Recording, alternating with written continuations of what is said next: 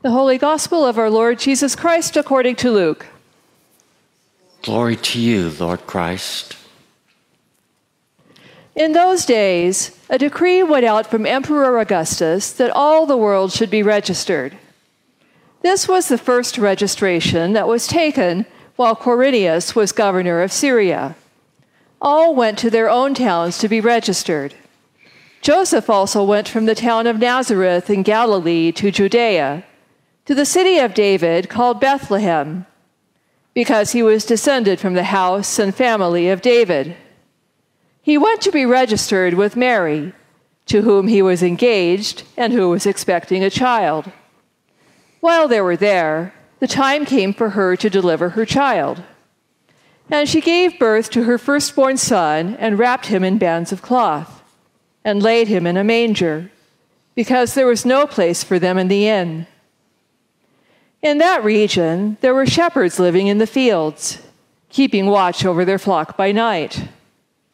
Then an angel of the Lord stood before them, and the glory of the Lord shone around them, and they were terrified. But the angel said to them, "Do not be afraid, for see, I am bringing you good news of great joy for all the people. To you is born this day in the city of David a Savior, who is the Messiah, the Lord. This will be a sign for you. You will find a child wrapped in bands of cloth and lying in a manger." And suddenly there was with the angel a multitude of the heavenly host, praising God and saying, "Glory to God in the highest heaven, and on earth peace among those whom he favors."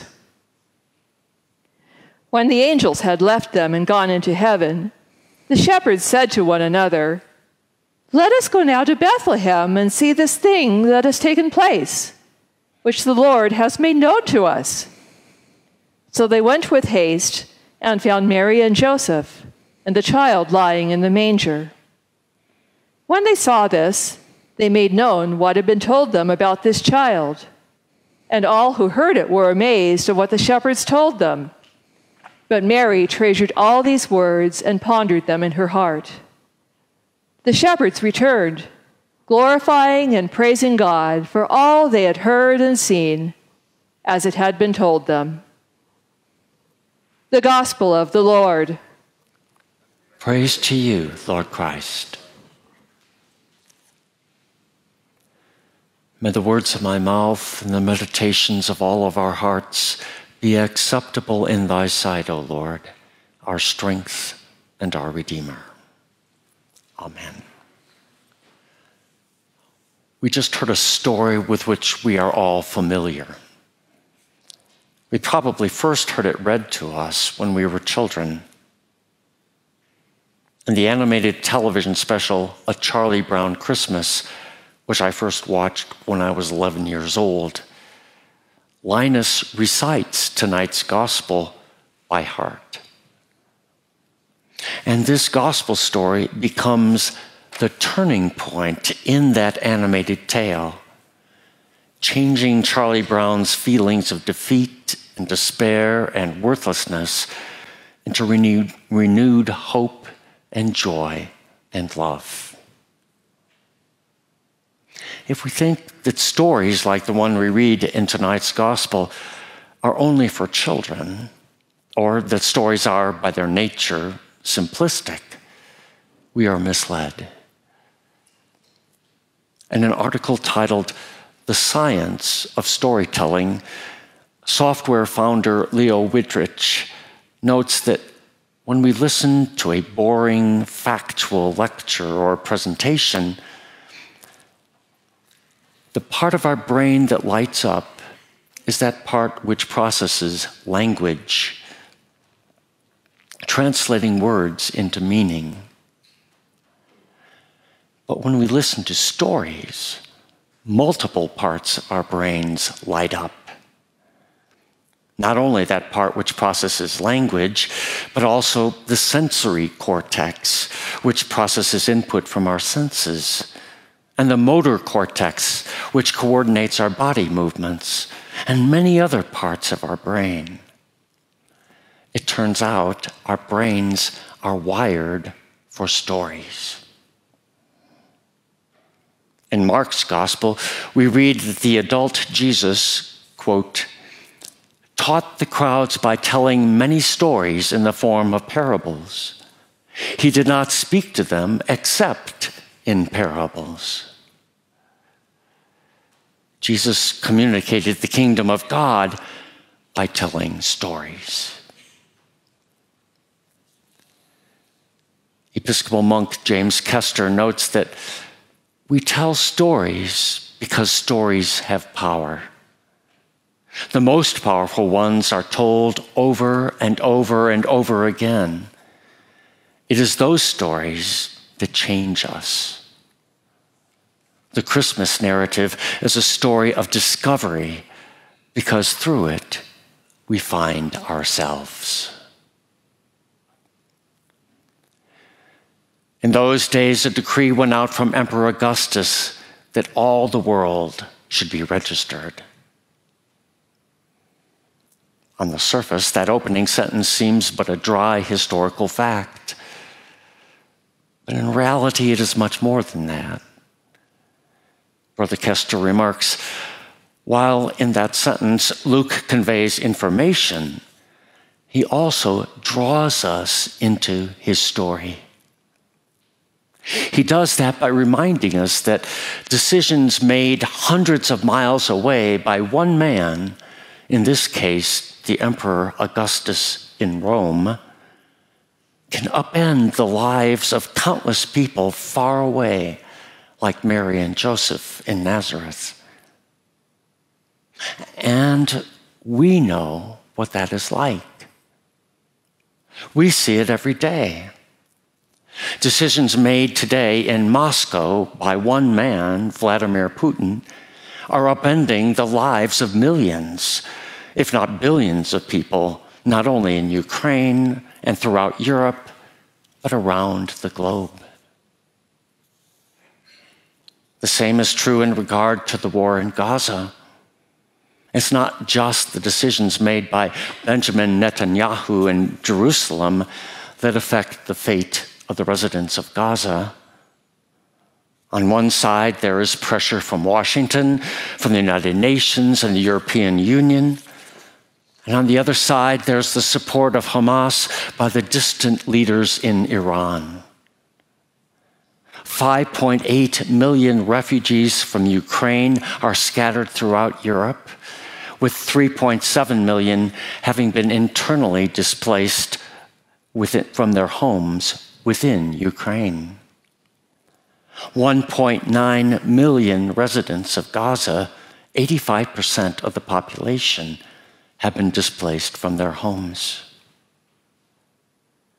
Luke's story of an emperor in faraway Rome 2,000 years ago, forcing Mary and Joseph to leave their home and travel 90 miles on foot while Mary was pregnant, reminds us of those residents of Ukraine and Gaza today who are at the mercy of powerful people in distant places. In the powerlessness of Mary and Joseph, we see the powerlessness of so many people today. And we too have personally experienced similar powerlessness.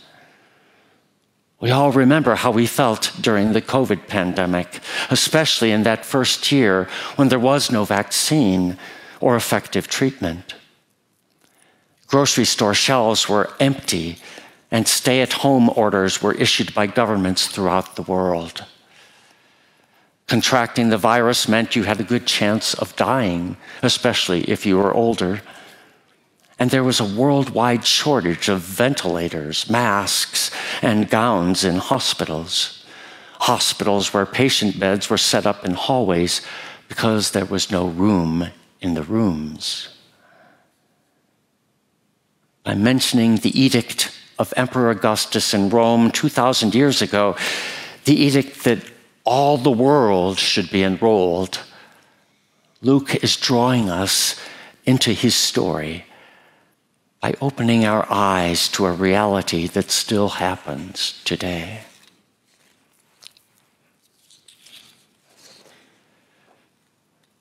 Luke continues the story. In that region, there were shepherds living in the fields, keeping watch over their flock by night. And an angel of the Lord stood before them, and the glory of the Lord shone around them, and they were terrified. Now the angel quickly told them, "Do not be afraid." But I imagine they were still struck to the core with trembling and awe. You and I don't need to have an angel appear to us in order to be struck with awe. Human beings are hardwired for awe, notes Brother Kester. From the moment our first ancestors looked into the night sky, we have been captivated by awe, recognizing the hand of something or someone much bigger than ourselves. As we lose ourselves in the world of awe, we struggle to name its source. Some of us call it God. Allow me to quote Brother Kester at some length. In a scene from Elizabeth Stout's novel, Olive Again, Suzanne is having a conversation with Bernie where she confides to him, "When I was a kid, I would take these walks and I would get this feeling, this very deep sensation, and I understood that it had something to do with God. But I haven't had those deep sensations for years, and so I wonder, did I make it up? But I know I didn't." Suzanne tentatively tells us she has entered the world of awe, this very deep sensation that she names God. The heavens may not have been torn apart by angels, but she knows she has not made it up and has had an experience of a world far larger than herself, the world of God. On that hillside near Bethlehem, those shepherds had a similar experience as they gazed into the heavens in awe and knew that it had something to do with God, and they hadn't made it up. When we find ourselves in moments of awe, we find ourselves with those shepherds on that hillside. We may not be able to say that it had something to do with God, but we know we did not make it up. And Mary knew that too. She treasured all that happened, and she pondered those things in her heart. Mary did not have it all figured out. She did not know what it all meant. But she knew she had not made it up, and that somehow it had to do with God. And as there we find ourselves once again in this Christmas story. As Mary pondered who this tiny baby lying in a rough feeding trough was, she tried to make sense of her life in light of everything that had happened. That torturous journey with Joseph, the birth of her son in a sheep cave, the angels and shepherds, and above all, who this tiny baby was and was to be. If you find yourself pondering, if even for only a moment, who this Jesus is and what he might mean for your life, then you are like Mary. And as Mary, you have found yourself in the story, pondering these things in your heart. Stories have power.